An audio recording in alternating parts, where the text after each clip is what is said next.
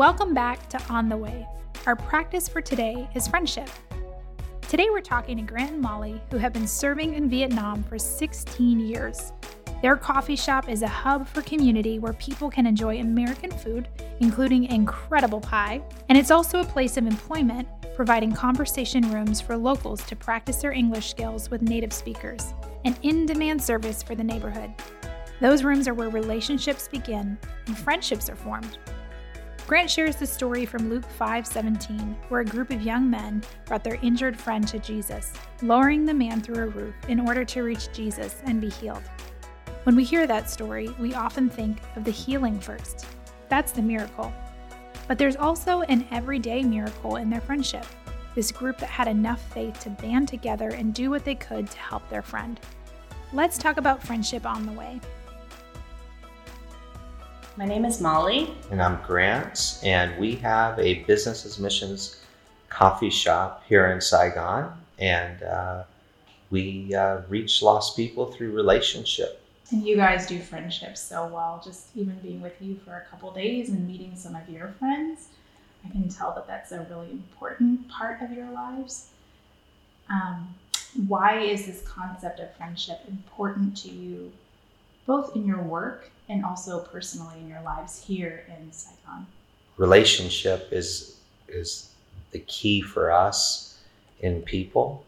And I would say my friendship is not dependent on people coming to Christ. I'm their friend, whether they're a Christian or they're not a Christian.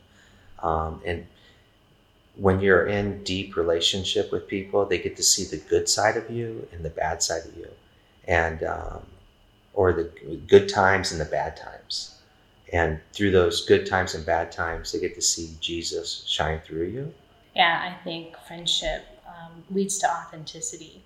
And people, you gain the right to speak into people's life through friendship.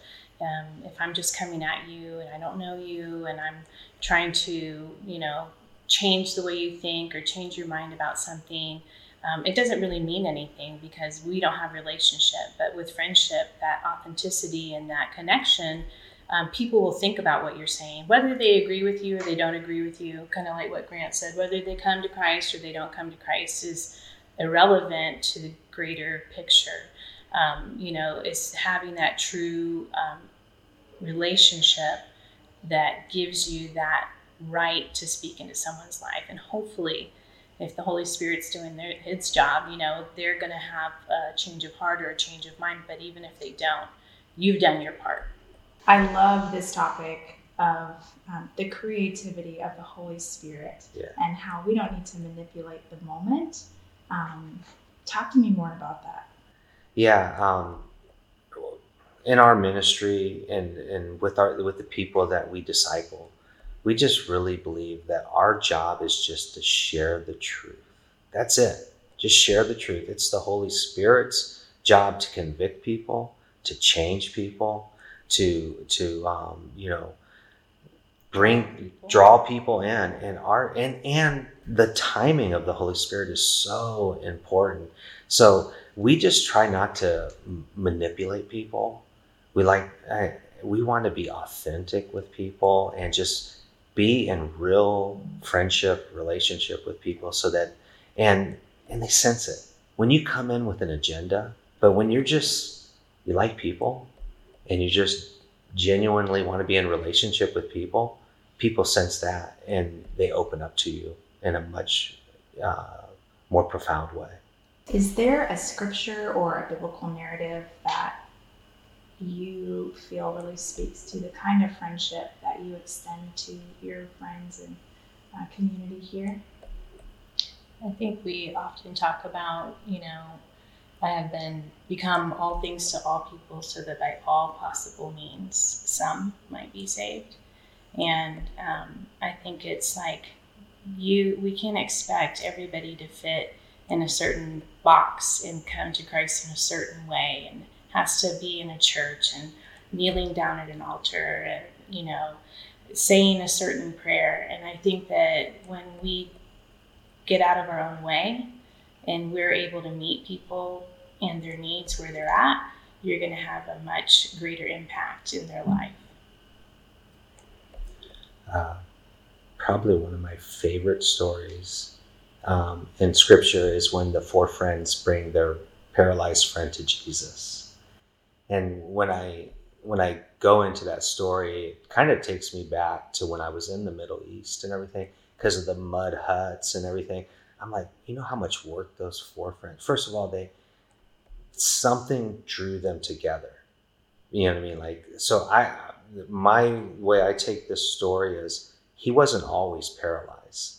I don't know if they were messing around as 5 young men and he got paralyzed. Maybe they were in battle together and he was paralyzed, but they stuck with him after his injury.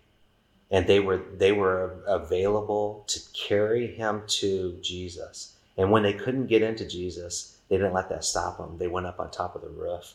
They dug through the roof. That's like one of my favorite stories in Scripture. So I would say just having, and I just think it's like friendship. Do I have friends like that? Am I that type of friend?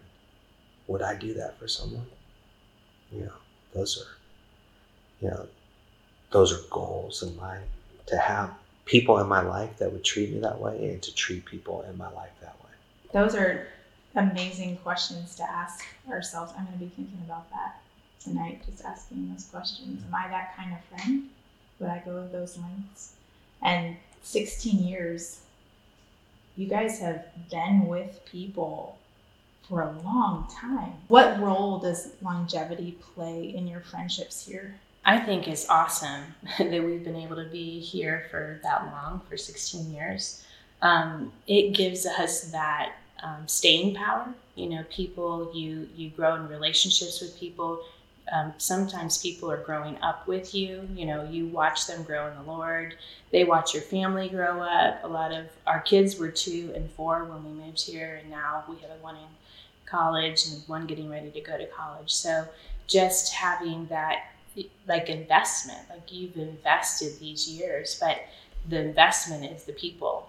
And being able to walk with these people through friendships, through just getting to, from the very start to like that initial phase of where you're, kind of starting to hang out, all the way to maybe they've come to the Lord and now they're in our church and helping with our fellowship, or maybe they're still in that journey. And it's exciting to think, we might have 16 or 20 more years here, Okay, so this city is super fun.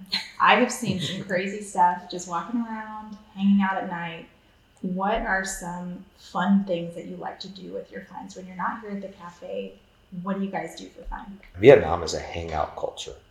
Like no one wants to go home. They go home to sleep, and then if they're not sleeping, they're hanging out somewhere at a coffee shop, at a park, it's a hangout culture. They like to be out and about. A lot of that, I think, comes from most homes are multi-generational. So you're not like going home to be by yourself. Can't bring friends over. So they will hang out. We do open up our house as a place to, come over, hang out, board games, game nights, and different stuff like that we'll do. If you like people and you want to be in a relationship, Vietnam is super easy to be in a relationship. Like people just want to get to know you. And so it's, if as open as you want to be, and as many friends as you want, that's how many you will have, here in Vietnam. It's just super easy and people just are friendly. That hangout culture that you referenced, was that something that was new for you coming from your background in the United States? Was that something you had to learn? Or was that very natural for you? When we got here, we were both 30 and our kids were 2 and 4. So I think American culture, we are very schedule oriented and time oriented. So you're like, oh, my kid has to go out for a nap, or like I have to be, I have something else to do. So I think it was a little bit, it was an adjustment for us initially, because we were trying to balance family life and kind of like meeting people and figuring out how do we hang out. But the great thing about Vietnamese people is they love your whole family. Our friends were just as interested in playing with our kids and hanging out with us, because that is the way Vietnamese families operate. Your kids go everywhere with you. And when you hang out, if like on a Friday or Saturday night, we'll see the entire family on a motorbike, and they're all going together someplace. And they get there, and the kids run around and play with each other. So it's very encompassing and embracing of the entire family. So by opening your home, by opening your schedules, by adapting in that way, you're really speaking Vietnamese, our language, Yes. the culture of friendship and family. Do you have one piece of advice or encouragement for our listeners to help them cultivate a friendship that they may have in their context where they are? I think maybe my biggest piece of advice is don't be afraid to pursue people. I think we all like to be pursued in some aspect, and it shows that you have a genuine desire to be in a relationship or be in community with someone. So, and don't be put off if they say no the first time or two, but like genuinely pursue people. I would say as a Christian that we should be in at least one significant relationship with a lost person. Every Christian should be. That don't be afraid of their religion. Ask them questions about their religion. And then typically that leads to questions about what you believe. And that gives the opportunity for the Holy Spirit to work in their lives when we're speaking out the truths of the gospel. But we can only do that if we're in relationship with lost people. Yeah. And maybe to add on to that, we're not always going to have all the answers. And that's okay too. Don't be afraid that you're not going to have an answer for somebody. That's what the Bible's for. And that's what friends are for, Hey, I might not know, but I can find out. I can ask somebody who will. So I think we talked about this earlier. Sometimes people are afraid that they're not going to have the answers that people are asking questions to. But be authentic and say, I don't know. Sometimes we don't know, and that's okay. Grant and Molly end with a challenge to seek new friendships and to be comfortable not having all the answers. As we've been on this journey, we've been building different skills to help us form new relationships. You'll find more ways to reflect in the 21-day journal. Tomorrow, we'll talk about how to be with friends in difficult times through the practice of lament. Thanks for joining us on the way. To discover more opportunities and to sign up for the 21-day journey, visit agwm.org/ontheway.